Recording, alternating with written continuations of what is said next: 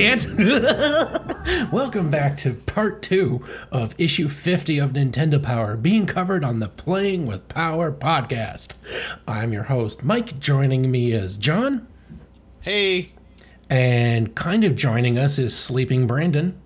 Brandon's asleep on the Skype call, so we're trudging on, and we have a very special guest with us today. We have Brian from Morning Toast. Did he sleep too? .com. No, Brian's here. Brian, hello. You want to introduce yourself? Sorry. Hi, I'm Brian from MorningToast.com. How's the experience been so far? Have you got Stockholm Syndrome yet? We got Stellar. We have a sleeping guest. We have a sleeping guest, a sleeping host. Our cast is a shit show and a half. Our cast. Speaking of things that aren't shit shows, though, we just got through the Star Fox comic, and we're on to what I would say is probably the best game on the original Nintendo, or Nintendo Game Boy, sorry. Game Boy. Game Boy is the important qualifier there. But Legend of Zelda Link's Awakening. The months I spent on this game, fucking glorious. Yeah, I know you and Ben both, absolutely adore this game, so... but unfortunately, he's not with us due to some sick family members today. But what do you want to So, it's its own game. It's not a port of any of the other Zelda games, right? Well, wasn't it supposed to be a sequel? Yes, it is a sequel to The Link of the Past. But it's not a port. Here, after defeating Ganon, no, absolutely not. It's its own complete individual game, and it's. But it feels great. And plays like an NES, like the NES versions. It's solid. This is gaming in your pocket. This is the what Game Boy promised. The idea this is the game that really delivers. Yeah. Superior than the NES version in every way, because unlike the burnt out, desiccated wasteland of Hyrule in the first one, there's actual people in this game. Yeah. It actually kind of does improve on the formula than what you got in the original NES games. Now, Brian, did you play the Game Boy version of Link's Awakening at all? I didn't. The most Zelda I ever really dove into was the first one. Just the first NES one. Cause I didn't. I played the. That's a bad first impression. The second NES one, and obviously that was even worse, to be honest. But after that, it's I didn't like I mentioned in the last episode, I guess. I never had a Super Nintendo, so I never played. What was that one? Link to the Past. Link to the Past. So you never. But you did have a Game Boy Pocket. Yeah, but I had two games, Tetris and a WWF game. So, you're hurting Mike. Mike's going through palpitations right now. So do you have a 3DS? No, I never had a 3DS. I had the DS Lite when it came out and was the hot shit. That's probably the last Nintendo thing I got into. Well, I lied. The Wii. I'm still having Wii regret at this point. But we have regrets. Say that again? Do you use an emulator at all for some of the old stuff? Do you go back and play them now with emulators? Some of the stuff. I still have my NES deck, so I still play some carts there. And but otherwise, yeah. If you have an emulator for a Super NES, which there might be some sites on the internet would help you get that, Link to the Past is probably it's a top 5, if not top video game of all time. So if you're looking for something to play in the annals of Nintendo lore, Link to the Past is amazing. If you have a 3DS, Zelda: Link Between Worlds is a Link to the Past just reimagined slightly, so it's the same footprint, relatively the same game, just kind of a new story to it, some new dynamics thrown in. So they used the same footprint and redid the story a little bit. Either of those games are wasn't it supposed to be a direct sequel? It's not. It's a different game in this exact same world. So that's. I know you get mad at me. Works for me. It feels like I played that game, but because that's the way I played it. But no matter how you go at it, I mean, I'm not saying do it right now, obviously, but if you're looking for a retro game to give a try, Link to the Past is definitely like one of the ones you should try to tackle first. I need to go back to these in order is the thing, because like I said, I kind of bailed after the first one because I went to PC gaming rather than kept going on the console route until PlayStation Land. But I never dove into Zelda like some have, and I need to properly play You don't need them. to skip Zelda 2. Like you played Zelda 1. Yeah. Skip Zelda 2. It's awful. Yes. Link to the Past is where you need, like, the next retro game that you play. Really, it should be that game because it is that good and that fun. Like it's and then probably if you're going to do any of the Link's Awakening. You kind of cut out there for a second there, Mike. What'd you say? Yeah, so did you. Link's Awakening. This one. Okay, and this game would definitely be in the annals of stuff to go and play too. I don't think I might have played a little bit of it. Like someone had a cart. I tried it for a few minutes at some point, but I never got to sit down and actually play through it. So I think Mike will probably be the better one to describe what you're getting. What makes this game so great, Mike? Well, it's like a lot of the action from A Link to the Past, overhead view, talking with people, but you also get to hear. It's very musical based. So it starts off with a great video cutscene of Link on a raft, and he gets washed away in a storm, ends up washing up on the beach, and you're found by this lady, and the first thing you have to do is find your sword, which it seems to do with a lot of Legend of Zelda games, having Link not even have a sword. Because in Link to the Past, you wake up and it says, like, you have to find your uncle, get his sword, and then you'll actually have a sword. And it has a great sense of making you feel powerless, like seeing all the dangers in the world. And that you need pretty a much weapon. every Zelda game, I think, starts that way. I don't remember a single game starting with you having an arsenal of any sort, really. Link 2 probably did. But then again, I haven't played that. I don't count that as a Zelda game. So now you could have named that game anything else, and it would have made complete sense. All right. So what is the best part of this game? Like what I don't. There's so much about it. It has a beautiful overhead map that explains, and like if you press the A button, it will give you a brief explanation of like what's in that square. So like it'll let you know like what a village is, like who you could visit. Like for the Game Boy, it's extremely well detailed. The music is phenomenal, and if you look at these overhead maps, you can see all the different overhead maps areas. It's extremely well detailed. So, and it's got a lot of the weapons that you're familiar with, Link. You got the hook shot. You've got the sword. You throw bombs and pots because Link has a psychopathic rage against any pottery. I think pottery killed his parents. Yeah, or something. It's like Batman. But yeah, it's hard for me to talk about this game and draw it out of you, but like. Like, we want to talk about the coverage here? Like, sure. What do we want to... Okay. Well, Link washes up on the island of Koholint, and tropical forests slope upwards, forming a volcanic cone atop which rests a giant egg. Now, in this land, Link will make friends and enemies. Now, it starts off with you finding yourself in a cabin rescued by Malon and her Marin and her father, Talon. And your first quest is to find your friggin' sword. Otherwise, you're a sitting duck. So you go along the beach, and then you get your sword, and then when you do, the friggin' epic music kicks in. Da, da, da, da, da, da, da, da, like the main theme. And it just like has this great sense of making you feel like a boss. Right off the bat, it's like, oh shit, now I'm playing with power. And then you get to kick ass all over the beach, get your rupees, and you get enough rupees to go to the village. You end up buying your shield. And some other things like Pegasus shoes, bombs. You'll find that later. And then you explore the different dungeons after realizing you must create like an orchestra of sound to wake up the fish so that you can leave the island and find your way home. And you have to get an instrument from each boss you beat, as well as a tool that you will get inside each level. Like Pegasus Shoes, Rock's Feather.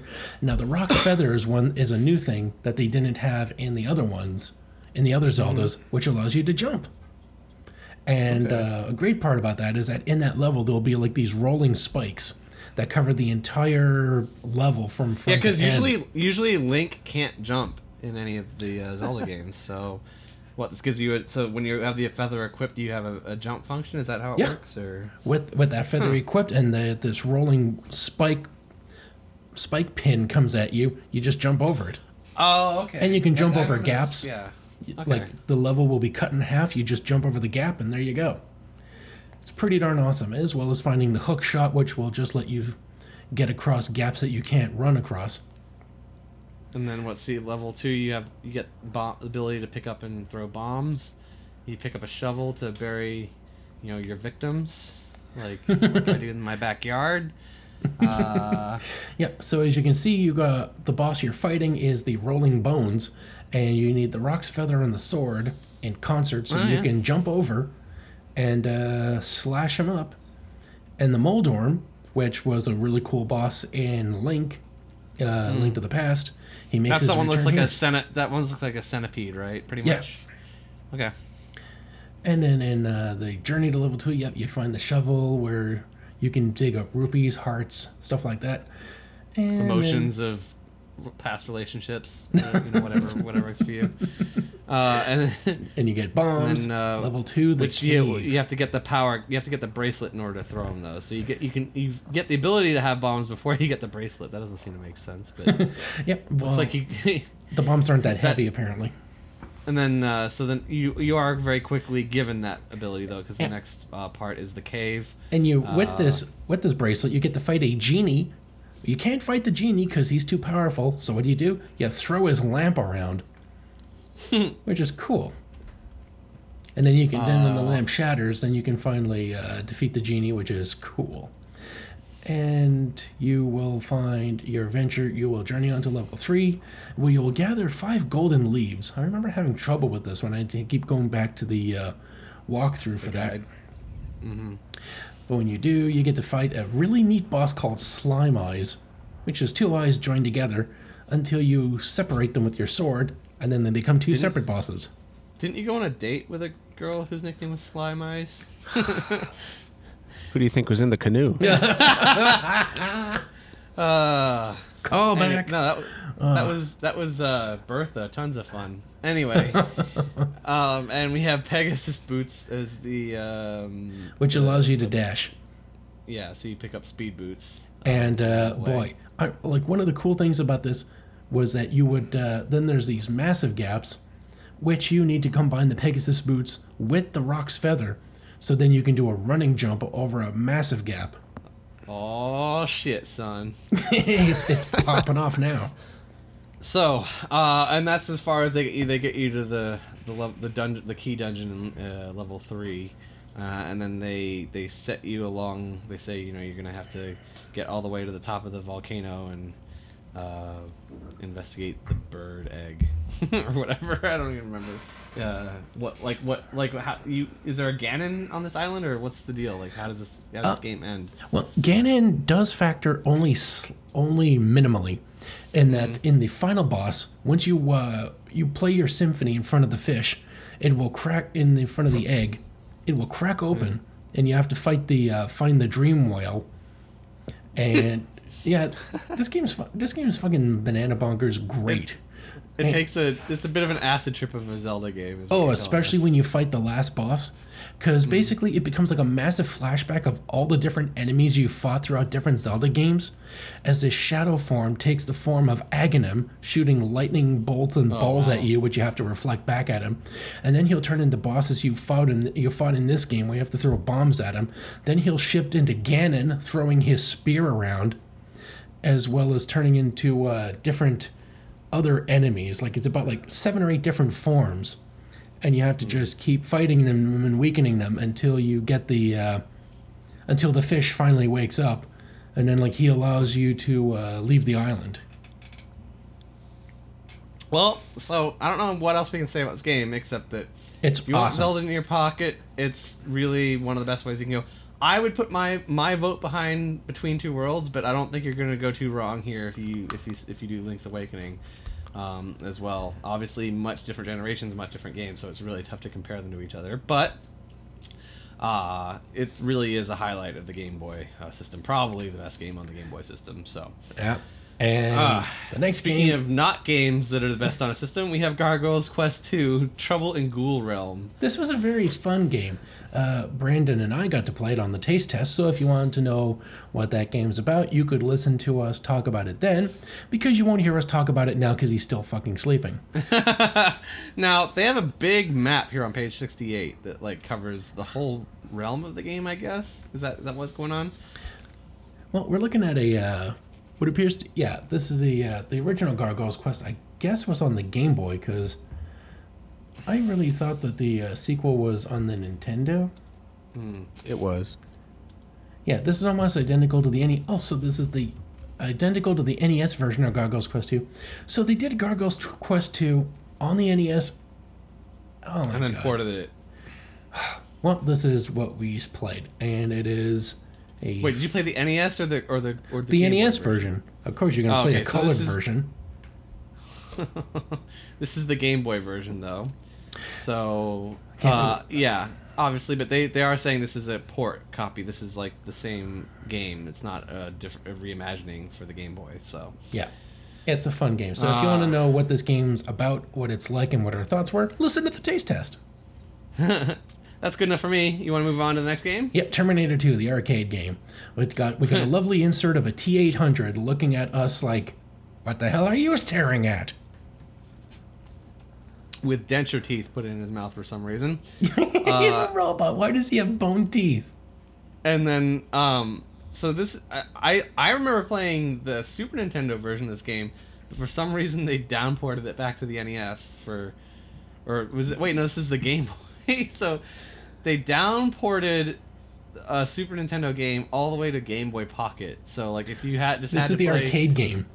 if you had to play T2 on your Game Boy, this is the way to do it. To their credit, the graphics don't look that bad. I mean, they look like shit, don't get me wrong, but, like, considering it's on the original Game Boy, they've done an okay job. It looks like you move a reticle around with the D-pad. But, like, that's a game, it's a light gun game. Why the fuck would you play it on a Game Boy? It doesn't make any sense. The answer is, it's made by LJN.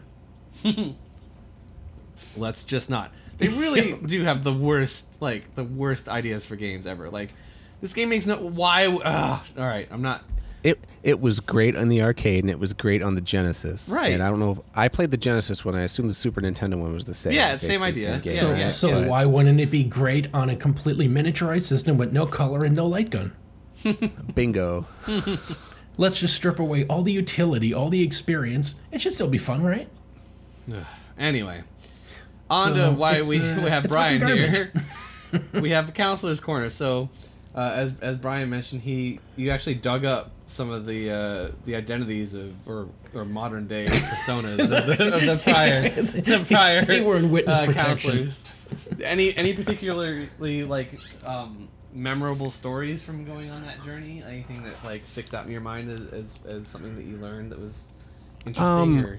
I think everything, frankly, was interesting because the whole story, I guess, goes is that like I had a folder, like an envelope that I put my Nintendo stuff in when I was a kid, maps Right. and some random stuff, all the letters I got back from Nintendo, because I used to write letters to Nintendo asking for, how do you beat this boss, how do you beat that boss. They had that hotline, right? But my parents weren't like, yeah, call this 800 They 900 weren't number, big, no they problem. weren't big on you spending 75 cents a minute or whatever it was, or did they let Yeah. you if you asked? No, you kidding? okay. So yeah, If they let you, let you pay for one hotline when you're a kid, then they know that you're going to be paying for another yeah. hotline when you're a teenager. totally. So I had to write them, through the good old fashioned mail, and then like I think I said last episode, I would draw on the envelopes, hoping to get in the front of the thing and be all cool because I was I was an artist, I can draw. So I did all that, but then so I had all these letters, I put them in an envelope, I dug that envelope up. This was 10 years ago, I guess, or so, Right. whenever that was up there. And I scanned them, put them on the internet for record, and just kind of, walking myself down memory lane. And one of the guys, Kirk Starr is his name, which is an awesome name in its Gotta own be right. a porn name. You would think so, right? So No, that would be Kirk He basi- Starfish. and so basically he Is out that of the guy nowhere that patented the chocolate starfish? that should be. Anyway, sorry, Brian. No, And Chocolate he- Starfish was his first interracial movie. So he mailed me out of the blue, just like, "Hey, I'm the guy you just wrote about." Oh my And God. I'm like, no shit. I'm like, okay, how about I interview you? Because I'm like, I got a website, I need content. You had the job that I wanted when I was 10, right? So I'm like, how about an interview? He's like, okay. He's like, he didn't think of himself as anything special to be interviewed, right? Who would? And so I just emailed him a bunch of questions, and he answered them back. I published that interview with his awesome mullet picture that was in the Nintendo Power, and then I posted that, and then another GPC was just Googling or whatever, and hey, I know that guy. I knew that guy. I worked there too. Okay, how about I interview you? No big deal. Nice. And the second guy was Casey Curtis, and then that interview got noticed by Paul Reed, and then that interview got noticed by Matthew Glidden, and then another one got noticed by Thomas Zuccotti. So it was like this So he's like volley chained of it. like He just chained all these interviews. So it was this lightning strike of thing where I'm like, I never thought I'd get, the first one was a complete out of nowhere. So I'm like, okay, never happen again. This will be a one-time thing. That's and then it crazy. just is this string of events, and I'm like, so I got a lot of different. What's stuck in your mind? Like, were any of them? I'm assuming they all look back pretty fondly on their time spent there. Like, Oh yeah, and that's one thing I asked them a lot of, like, what was how did you get there? What was the fun of there? Because me being a 10, 11-year-old yeah, it sounds kid, like the best job ever. yeah, you get to play games for a living kind of stuff, and essentially, yeah, they did. I mean, that was their thing, and a lot of these guys, they were temp hires when Nintendo started beefing up Nintendo Power, right? So they just went and they hired a bunch of guys, and they would flip them full time once that happened.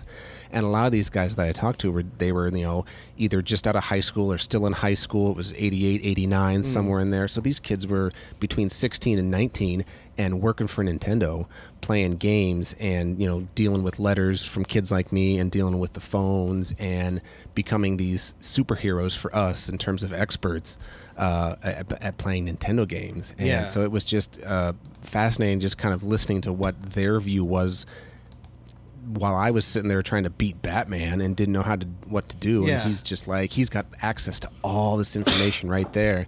Well, I and remember- Sorry. Yeah, go ahead. I remember when we were interviewing Catherine Spears. She's the daughter of Howard Phillips, the original editor. Stepdaughter. Yeah. Stepdaughter. Sorry, right. But when he was editor, like, he'd already was involved or married her mom. So, like, he would bring her in, and she sort of described how how close knit the group was back when Howard was running the magazine. Like, it was kind of just this, like, they would have pizza nights and things like that, and like always working on the games together. So she said it was that does match up stories like from people that were involved but not part of the counselors group that we've heard, like, separately. Yeah. So Yeah. No, it sounded amazing. And it was one of those cases where, like, I think, especially that 88, 89, 90 time when it was just getting, Right. that's to me when they hit their stride, right? Right. And that they were doing Nintendo Power at large. They didn't know what they were doing. They were just running a magazine. Right. And here's a bunch of kids that didn't know what they were doing. They were just thrown in front of this deck and said, here, play this game and we'll pay you.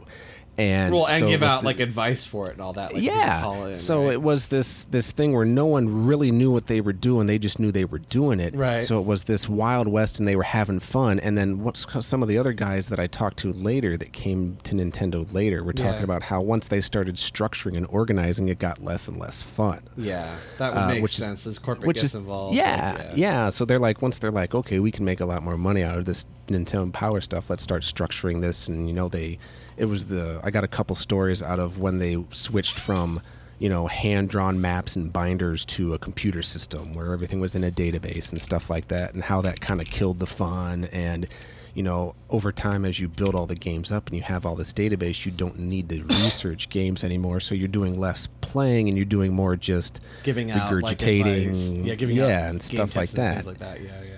And whatnot. So it was just interesting hearing that, how and kind of depressing, I guess, that even here's the job that I wanted, and it's now that we're all adults and middle age nearing, that it's just another job, right? Kind of stuff. But I did ask a couple of them, did being there ruin video games for you? Because it's one of those things. That's what I want to know. Your hobby turns into your job. Does it suck playing right. games? And all of them basically said no. And a couple of them that I talked to were still in or went into video game industry after they left Nintendo. That is the impression that I have got from turn that around. A lot of these guys did go on to programming careers and stuff like that. So that does match up with what we're hearing as well on our end. But it was fascinating just kind of listening to it, and it got kind of hard interviewing after a while because I didn't want to ask the same questions over and over again, right? So it's okay, what was a good day? I had my standard issues what was a good day at being a gameplay counselor? What was a bad day being a gameplay counselor? And pretty much all of them said the bad day is when you were just stuck on the phones, and a good day is when you got to play games and meet stuff. Like one guy talked about when Ken Griffey Jr. showed up, when it was he had his game, his baseball game or whatever, and a couple of them got to go to the CESs and the E3s of the day and stuff like that. And Kirk Starr, actually, it was the first guy that I talked to, was talking to me about how he went, and it was when Star Fox was coming out and they were pushing that FX chip. So he was on the floor at this convention with his sweet Nintendo jacket, bomber jacket, and the button that says "Ask me about Star Fox" and all this kind of stuff that was that he had kept. He sent me a few things, which was kind of cool. I got I got the pin that he had, and oh wow, one of those. Those little the nudie pens where you would tip it up and the lady's dress would fall off in the water. It was one of those, but it was Star Fox, so it was one of the little spaceships, and it would move in this water pen kind of thing. So that was kind of cool. He actually sent you the swag. Yeah. Wow, that's cool. That's cool. And it was very cool. So it was just kind of those little trinkety things that was pretty cool. But yeah, so. Oh, I thought it was going to be about Farrah and you get to see your pups. But so after those 5 interviews, I think after a while I put that up on Facebook just to hey, here's more stuff, thinking I would get into it and get more people. And it kind of died after that. Well, to be honest, I'm not a big Facebook person. I haven't quite figured that out. It hasn't fit into my daily routine or whatever. So it's more so on me not pushing it through Facebook, and frankly not pushing it other. Life intervened and everything else. Well, when you're as good at it as I am, that's when you can get those 400 likes. We're gonna link it up on our page for sure. So everybody go check this out, because it's definitely an interesting sort of foray into the people that were involved with the counselor's end here. So. And I do have, I did scan my letters that I received from Nintendo, so it's a PDF up there. So I got the actual what they wrote. So if you need some tips on Batman, Solar Jetman, or what was the other one on here? Solar Jetman. All right, you're paying the early rare games. I like it. Or Metal Gear, I got your hookup here. Nice. Let's see. And I even ask about Legend of Zelda too. It's funny, the second quest stuff and the power bracelet, just from the first game and whatnot. But yeah. All right. Solar Jetman, Golgo 13. Ooh, that was a tough one. Ooh, okay. Wow, you were all right. We can definitely place where you were in the time frame of the Nintendo Power Run. So, all right. On to this issue, if that's all right. Let's see. Shadowrun. We have everyone's favorite talking dog, Brian Griffith, is giving us tips on Shadowrun, how to obtain the Lone Star badge, and where do you get the cred stick. I don't know what the cred stick is, but it doesn't sound fun. You might need to get some penicillin if you get it. So, but yeah, Shadowrun. Did you ever play Shadowrun, Brian? No. It's a super weird RPG shooter, where you can sort of see the way the game lays out in the bottom right. It's isometric, looking down, and you actually move a reticle around the screen, like a mouse pointer, and it's strange. Based on who you've talked to, you can sort of see in the middle of the page, like the dialogue trees. It opens up like things with people to talk about like further down the road. So you have to it's telling you like the sequence of conversations that you need to have in order to get this Lone Star badge. So like the game is contextual as far as the experience that you've had. It allows things to unlock later in the game. So it was sort of an early attempt at where games went. Like this is definitely in the vein of where more modern games kind of went, but just the systems weren't really up to it yet. So interesting design and very forward looking, but kind of unfortunate that it didn't really get very much attention as in its day though. So let's see, we also have James St. Martin, who that has to be like a daytime soap star. I don't know. He's giving out tips on Tiny Toons Adventure, Buster Bust Loose. What do you want to say about that, Mike? It tells us how to get past rats in the bookcases, helping Hampton collect apples, and jumping off the train in stage 2D. And Todd Bichelle, who his photo, I don't know what's going on. Not so flattering. I think he just like smelt his fart, or like he's got that look of like they'll never find the kid where I buried the kids. I don't know. That's sort of what's going on. But he's giving us tips on Fire and Ice, which was that game we're talking about where the character, it's a puzzle game where the character manipulates ice, so you sort of build your own platforms of ice and things like that to solve the puzzles. So they give you level 6, room 9. How do you put out the fire? You go to the doctor and ask for some penicillin. And then, what is the solution to 9-2? So, nobody's going to play Fire and Ice, so don't bother. And then, everyone's favorite game of Is It a Guy or Is It a Girl? We have Chris Albrecht, who gives Mylan's Secret Castle tips.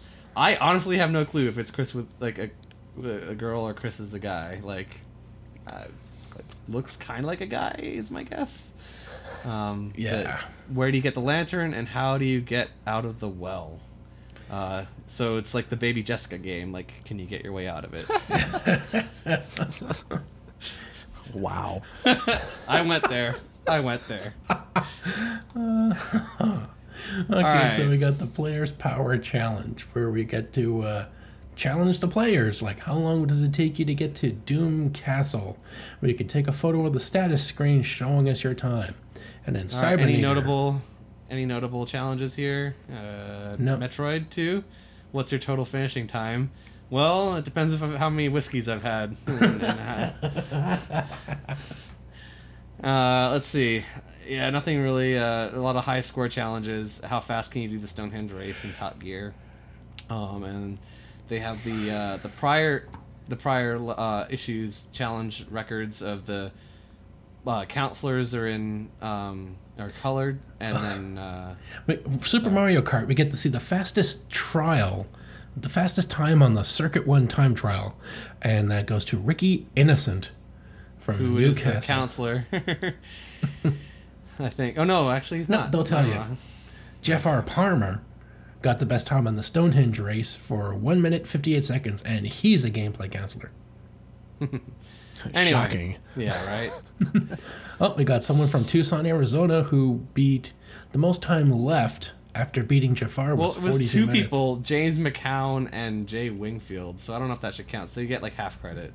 Well, they're both from Tucson, so yay. Jojo had a home in Tucson, Arizona. Such a fine place. Where I spent 4 years of my life going through college. It is an absolute shithole.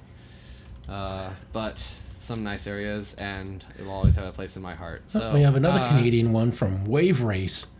In third place for the best time track was Jason Higham from Orleans, Ontario, which is a suburb of Ottawa. All right, so I think Brian needs to leave us. So you want to say goodbye to Brian before he jumps out? Sure, Brian. Maybe not. No, it's totally it's late. We record late at night. We're just getting wrapped up, but we got lives and stuff like that. So thank you very much for spending your time with us. It was really a pleasure hearing some of your stories. Thank you. This is a treat, frankly, out of the blue, and I'm glad to go back and revisit some stuff that I did a while ago, and frankly just get with some guys to talk about the stuff we love. So there you go. Well, then you can enjoy our archive until we have you on again. Yeah. Hey, you name it, and I'll be here. You can make no us a problem. part of your daily life by hitting the archive. It's only 90 episodes. It's not that big. Is that all? Yeah, and of course we would love to have you back. So if you find some time where you want to do an episode at some point, feel free to let us know. It would be fun to talk more about counselor stories and things like that. We'll send Brandon some caffeine. Anyone? I was gonna say, if you need a filler or if Brandon's dead or something and you need me, just let me know. Thank you very much, Brian. Very much appreciated. All right. Thank you. All right, thanks. Bye. So, we now have the Addams Family Pugsley Scavenger Hunt. On the NES? Yeah. It bears the same title as their Super NES release. It's not the same game. However, it is, the same as their first Super NES game, albeit with fewer stages in each area. Confused? We don't blame you. Boy, that's really bad.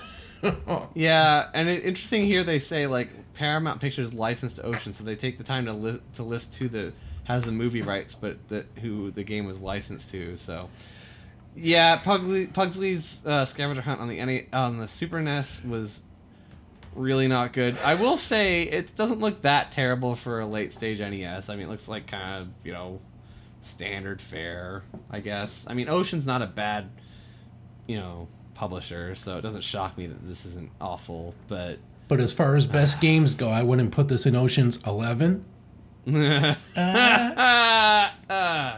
It's late. I'm gonna kill him. All right. What do we have to say about this? It's just not a good game. Like, don't play this game. Oh yeah, we get to see a creature called the Mad Scientist who looks like a luchador, and oh my god, this game looks fucking awful. Pugsley's wearing a green and black striped shirt, and he's fighting the Mad Scientist, who is, of course, Nintendo loves their monochrome. Instead of having like a pink-skinned guy with a red hood, it's just a red-skinned guy with a red hood, making him look like a tomato with a face. He throws batarangs at you and says, "Show me what you've got." I don't know. It's an Addams Family game. If you're gonna play this game, play it on the Super Nintendo. It'll look better. But don't even play that game because that game's fucking awful too. Just go play one of the other good Addams Family games. But not Fester's Quest. All right. What else do we have? We have Mighty Final Fight, where we got done. It's this article is done in the style of like a comic book. It almost looks like, so that's kind of cool. So anyway, it says it's a Capcom game in the kind of fun brawler mode. It says Mighty Final Fight. The mighty will survive. In the world's crime capital, Capcom's Metro City still isn't free from the clutches of evil, but as Mayor Hager and his pals, Guy and Cody, are working on it. Derailing the vile Mad Gear Gang will be difficult task, though. They control most of the city. So. Yeah, and they're like kind of childish adults. They're like the style is called Super Deformed. Yeah, where they look like chibis, and one guy's got like a face like a mad ball or something.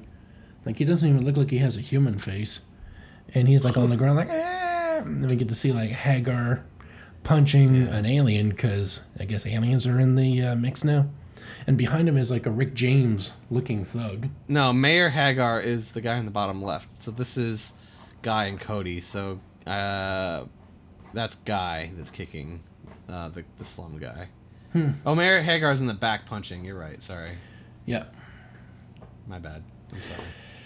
Oh yeah. So, anyway, what areas do we have in this well-planned city? We've got the Bay Area. We've got the Factory District. Harbor Town, which is somehow different from Bay Area, Riverside, and Slum, which is where everybody wants to live. So you start off in the slums, it looks like. Well, the slum, if Sean Kingston has told us anything, it's where killers get sprung, and he can take us there. So it's a Final Fight game. We have seen these before. You can see the different punks that you fight. It looks like one of them's a girl. That's kind of weird. You got like a blind guy with a beanie, some guy with spiked hair, or two guys with spiked hair, a guy with a flat top. and a comb forward like emo muscle guy. I don't know. So you got to beat these roaming gangs, take control of the city. We've all played this game before.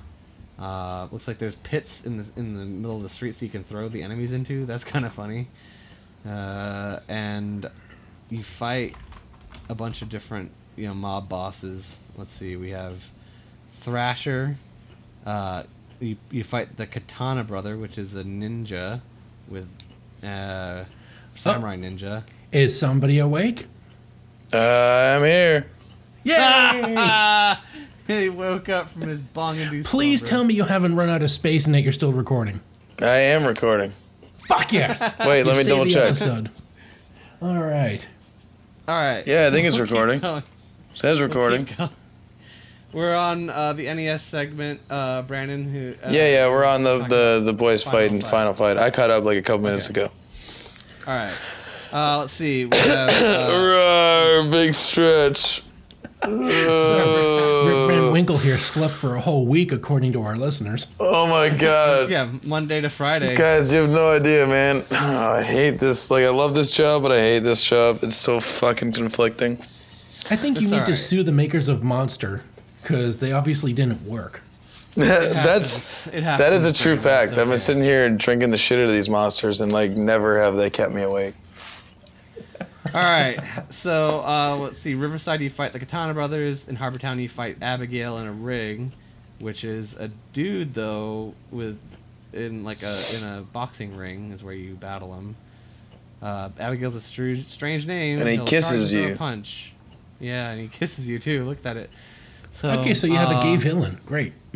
And then in the Factory District, you fight the second Katana Brother, and then you go back to the Bay Area. You have to fight Abigail again, both Katana Brothers, and then finally the Mad Gear Boss, which looks a lot like the mayor. I like the idea that like it doesn't make a big deal out of it. It's like they treat him like any normal boss, except for the fact that he tries to sexually assault you. So I don't know if they're sending like a good message by like treating him no different than anyone else, or the fact that he's like a creepy, pervy stalker gay guy. I'm gonna go with it's not okay, but at least like they treat him the same. So whatever. It's a mixed thing.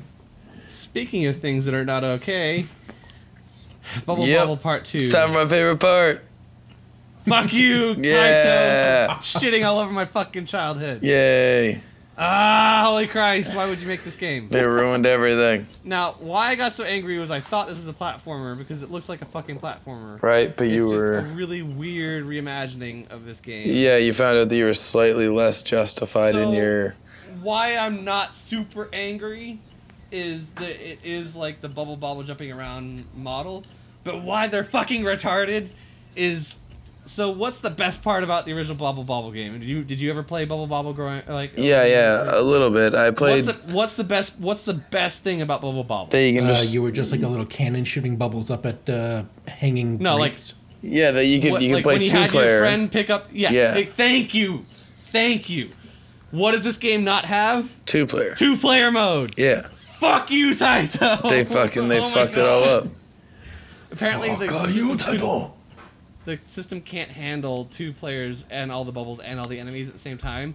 So they cut out 2 players and made the whole thing 1 player. You can play 2 players, but it's alternating turns. Yeah. Not the fun way of both of you attacking the stage at the same time. So, Lame.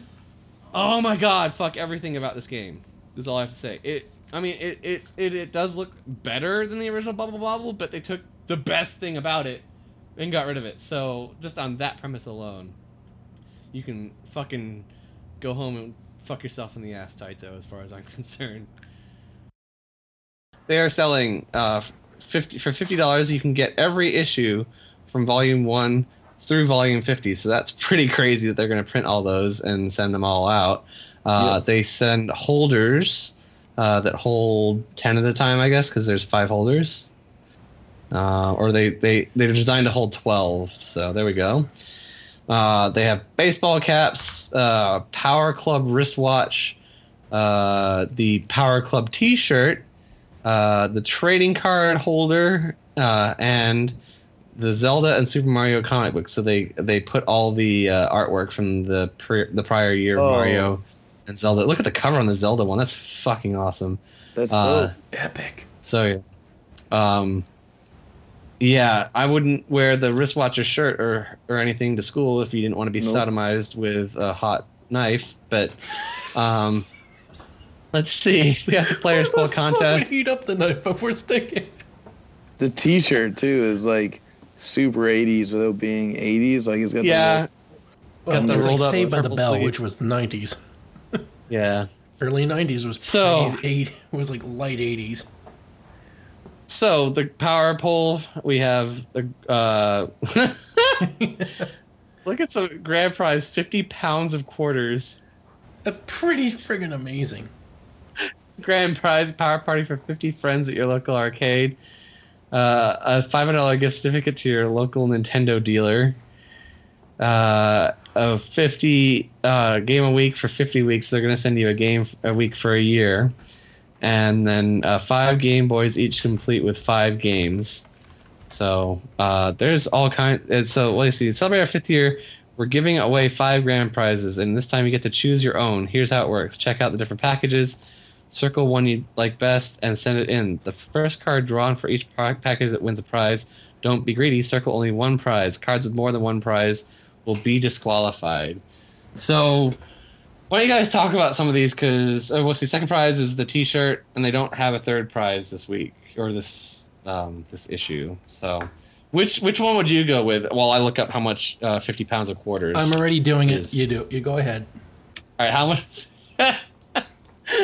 All right, if I had to pick one of these prizes, I would probably do the arcade party, because 50 friends in an arcade, that's pretty awesome.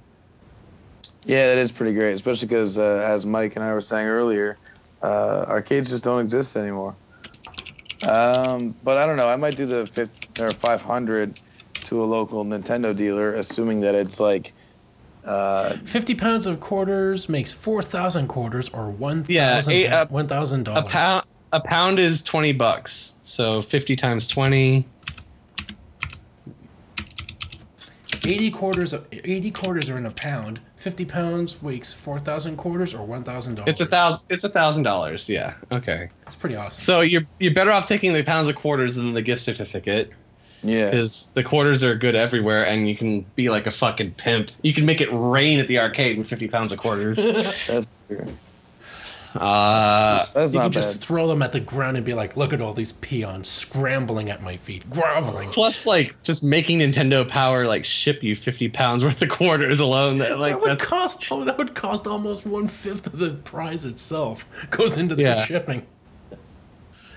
So, all right, that's a pretty interesting players poll, though. They give you're picking between them, and they're saying depending on which one you've selected, that's what we'll draw. Like the first person to ask for each one that we draw. So, do you go for like maybe you go for one you think everyone else won't take? Maybe the 5 Game Boys. That might be pretty low on the 5 games. I mean, so each game retails at what, like $20 for the original Game Boy, I think. So that's 100 plus the Game Boy, 150 times 5. I mean, that's $750 worth of Game Boys and games. So I'm confused. If you take that prize and you win, do you win 1 Game Boy with 5 games, and there's 5 of those prizes available to be won? Or is it that if you get that prize, you win 5 Game Boys and 5 separate games? Prize package 2 includes multiple copies of the hottest games for 2 players or more. So the winner can video link with 4 friends or family members. So it's a whole thing. It's like one prize, which is 5 Game Boys with 5 games. Yeah. Anyway, all right. Top 20? Sure. Okay, Super NES. We have Star Fox is thundering in at the first place with 2,900 points. Street Fighter 2 World Warrior. And then Legend of Zelda Link to the Past. You want to do Game Boy, Brandon? Game Boy's got Super Mario 2 for first place, Super Mario Land, Metroid, Kirby's Dream Land, Tetris for the top 5. And then, Mike, you want to roll up the NESs? Super Mario Brothers 3 at 45 months, still number 1. Legend of Zelda, 58 months. Crushing it. And Mega Man 5 for 5 months. All right. Number 3. And then we have the now playing segment. So this is all the games, even the ones they didn't cover. Let's see. We have Ultima: The False Prophet, which is also known as the Joseph Smith game. It's an RPG. They say it has great depth, a $70 price tag, which is insane. An interesting storyline, more complexity than previous Ultima games, and super music. RPG fanatics should check it out. Like a library book, you should check it out. The overhead view, though, looks almost straight down, so it's hard to see the characters. Controlling the object cursor can be confusing, and the battle interface or controls are awkward as well. Blah. You want to talk about Travelers, Mike? It's a game by Sega, 4 megabits. What they have to say is good, challenging. Seika. Let's be clear. Seika, yeah. Not Sega.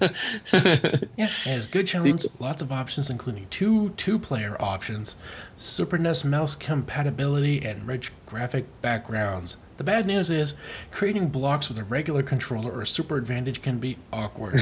Ugh. And let's see, Super. You want to talk about Super Turrican, Brandon?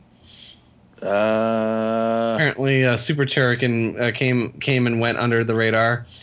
It's a sci-fi action game. Yeah, sci-fi action game. Basically, although the game is more than a side-scrolling NES version reviewed in May of Nintendo Power Issue, the action is more balanced now. Super weapons make the game more interesting, along with some polished graphics. So they tightened it up a bit. It's a terrific challenge in all stages and good graphics, but the negative is that there's no way to shoot upward with your regular blaster, which limits the effectiveness of your attack. That's kind of funny. And then, Mike, you want to talk about Dungeon Master, which is not your sex life?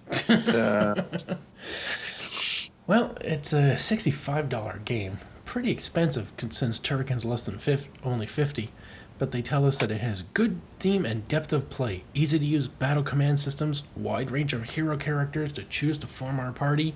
The bad news is, movement in the first-person view can be difficult and frustrating. Extensive mapping is required to find your way through the mazes. Using and storing items requires an inconvenient and lengthy process, so I don't think I'll be playing this game. That sounds pretty brutal. And then they have the blurb on WWF Royal Rumble. They say that the superb graphics, excellent choice of moves, and superior play control are all great options. Wrestling fans will love it. But they do say more wrestlers and even more special moves would have been nice. Some of the old favorite wrestlers weren't included, like obvious submissions like Hulk and Andre the Giant and a few of the other just excellent WWF characters. So that is a fair critique there.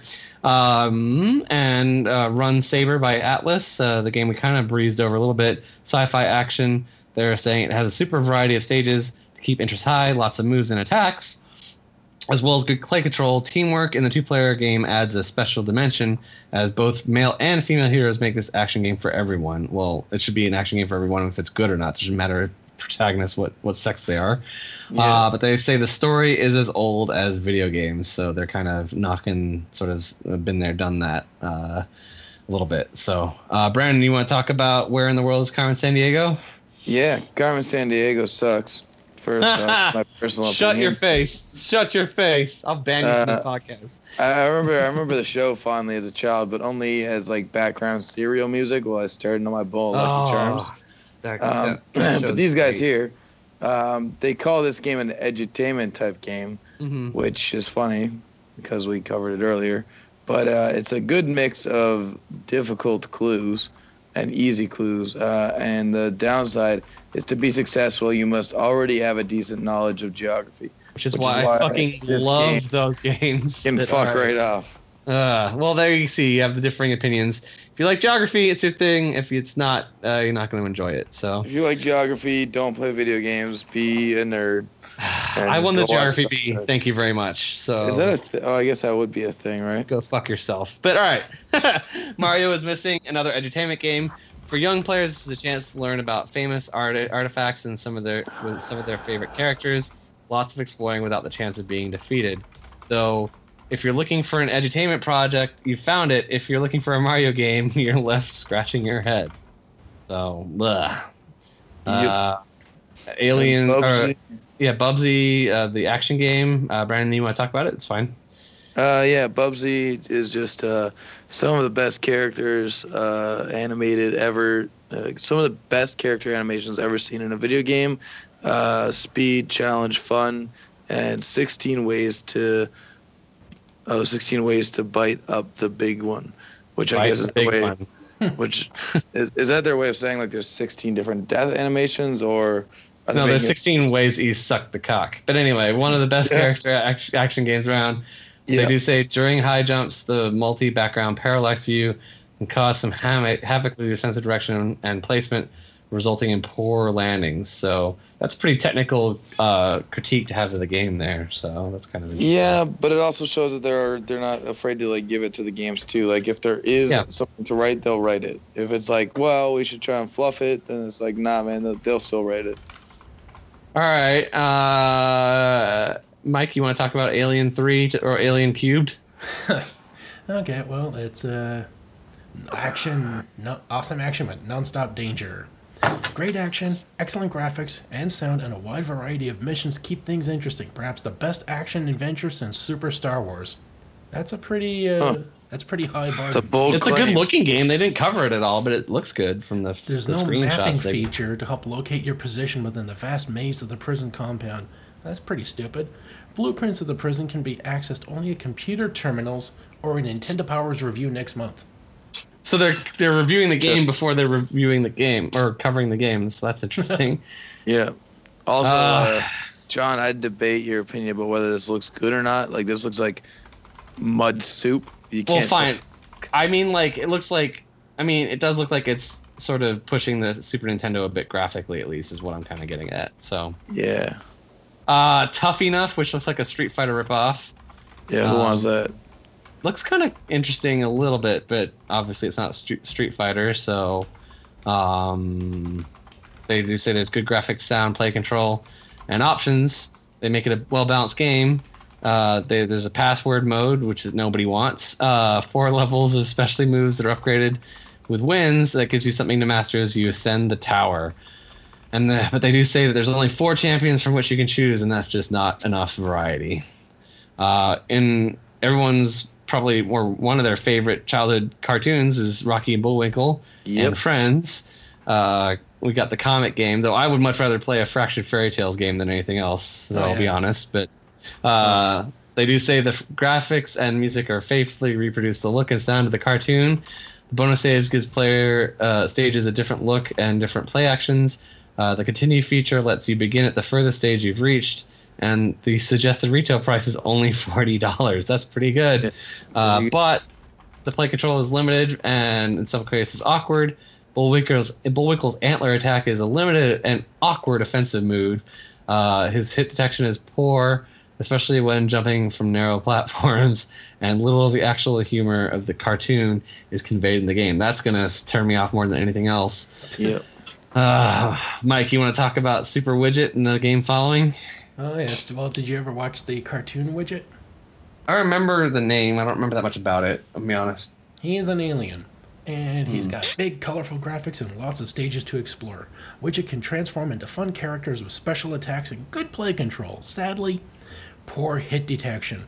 He often falls through objects which he appears to be standing on. Younger players who would otherwise find this game fun may find it frustrating because Widget can take so few hits. So it's a game with no forgiveness and a punishing terrain system. Good job. Who was behind this? Rare? Nope. Atlas.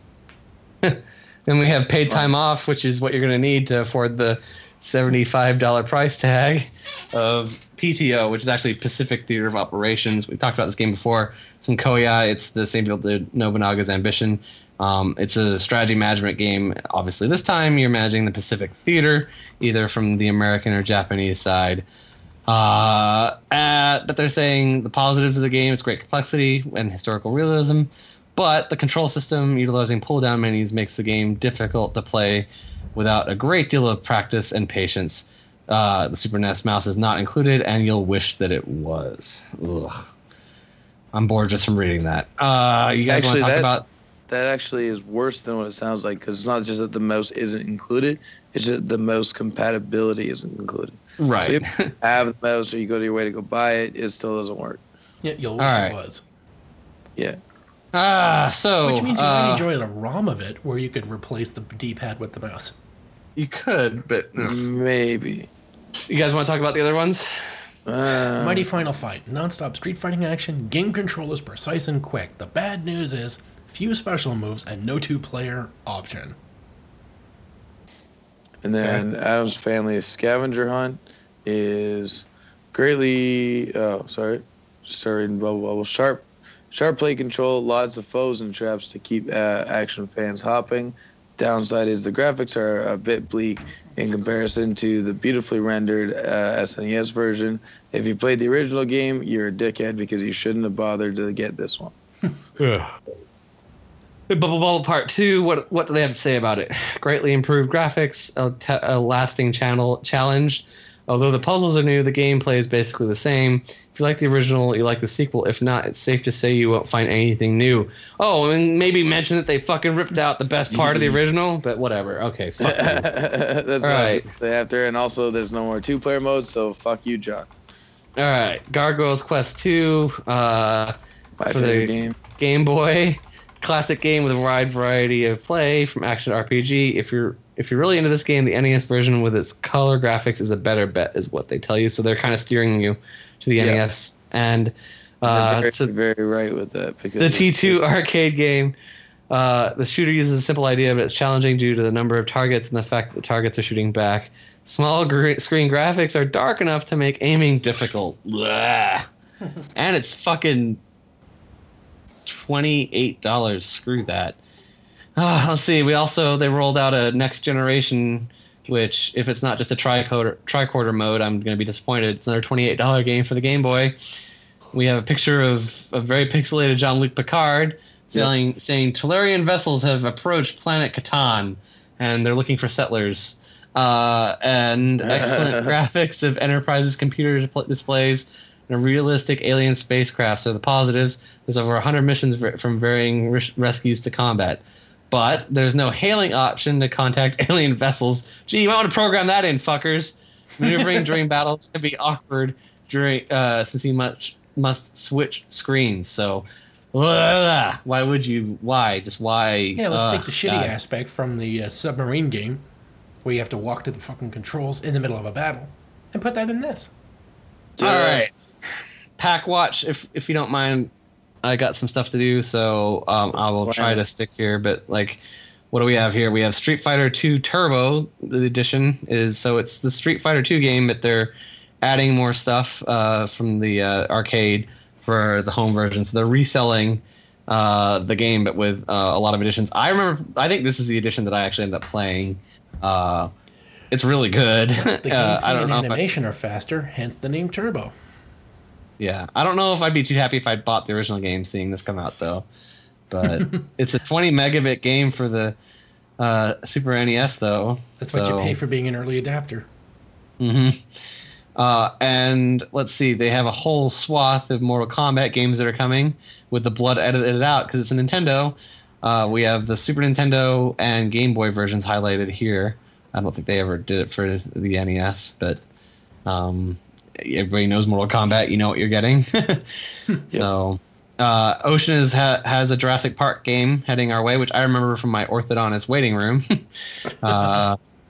So Mode 7 graphics and a pixelated guy being eaten off a toilet, you'll be sold.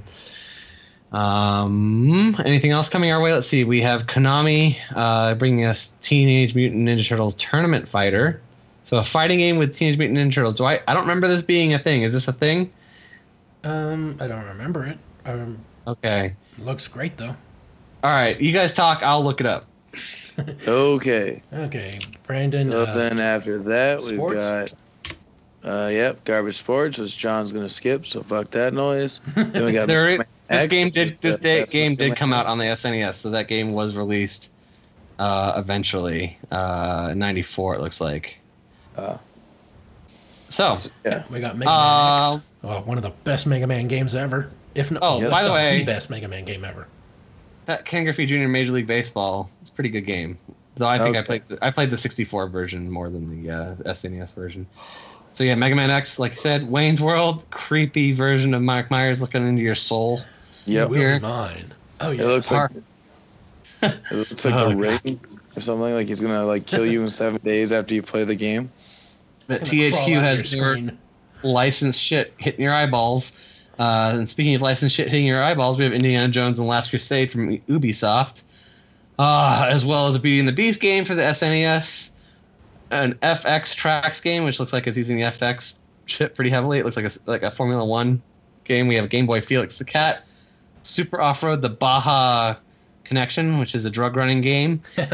Cool Spot, everybody loves licensed. What is it? Everybody loves licensed beverage games. Yeah, right. Family Feud, which if it's Kentucky Family Feud and involves all kinds of different shenanigans. Pinball Dreams looks like it's coming your way for, I don't know, it looks like an early Nokia phone. I'm not sure. There's a Goof Troop game and Super Tecmo Bowl are all coming our way. All right. Next month. Sorry. Next issue will be seeing Street Fighter 2 Turbo, Alien 3, and Alien Jurassic Cubes. Park, and Star Trek The Next Generation. Make it so. All right. Like when Picard goes to the Chinese restaurant and he orders chicken, make it so. All right. Let's see. We have they're pumping up the Nintendo Player's Guide for Mario Paint they have coming with the same creepy ad of Mario soullessly staring into the screen here. And we have a special back cover celebrating the 50 issues, 5 years. They actually have a really cool like celestial kind of layout of not all the different covers, I think, but most of the covers. Maybe all of them. I'm not going to count, but I'm going to count them. There's all right. 5. And while he's doing that, we'll wrap up the issue. Thank you very much for spending your time with us. It's always a fun adventure, and of course, a lot of thanks goes out to Brian from MorningToast.com. We'll put up some links to his stuff because that stuff's fucking awesome, and I really do appreciate his time and joining the family that is the Playing with Power podcast. If you want to reach out to us, like we mentioned before, and always, the Facebook group is probably the best way. If not, Mike's on Twitter at Playing with Power or Get the Power. Get the Power 88. Get the Power 88. I'm on everyone's favorite sandwich-based dating app, Grindr. No, but seriously, yeah, if you're looking to help us out, the Patreon that we have, it's always appreciated. Patreon.com/Playing with Power. Not expected, but very much appreciated. Help us on our journey through depravity. And let's see, anything else we want to pump up? You got anything going on, Brandon? Hey, find me on Instagram. Apparently I exist there. Found out recently that I exist there, and I told the guys that I have 500 listeners, and they crushed my dreams and told me that they're all bots. Yeah, he has a bunch of bots, so let's get him some real followers. Do you know what your real followers? Insta tag or whatever? I don't use Instagram, so I don't know how the fuck it works. If you all right, well, you know how next it works. time. My name is Brandon Boswell, and y'all know that, so just find that dude, add him. It doesn't matter if it's me or not, just do it. All right. Whatever. All right, Mike. You want to trump anything up? You want to trump up? Yeah, support us at the Patreon, patreon.com/Playing with Power. Like us on Facebook, facebook.com/Playing with Power podcast. And, help us generate content, support the show. What's up, Brandon? Two things. I was going to say, there is 50 covers here. It took me a while. Like, I counted it like twice to be safe. There's all 50. All right, they got them in there. And two, I think we should start doing like listener shout outs. So like if you guys want to like the Playing with Power page or next episode, or like maybe we do that occasionally. So, but still, yes. But we should have like a shout out spot. Like if you like it, we will shout you out. You know what I mean? All right. We'll like give a big old shout out to Mikey P in Jersey. You know, kind of stuff. All right. Well, shout we'll out work our on favorite, that. our That's favorite, not a bad idea. Like Pete Gunsman. You get a shout out if you donate to Patreon. like Pete Gunsman. Petey Guns. Pete the PG. Or Mr. Or the unlike Pete Guzman, he's not safe for children. All right. Anyway, okay, that is enough. It is late. Fuck this. All right, Mike, you want to take us out? Okay, everybody. I'm Mike. I'm John. And I'm Brandon. And you've been playing with power.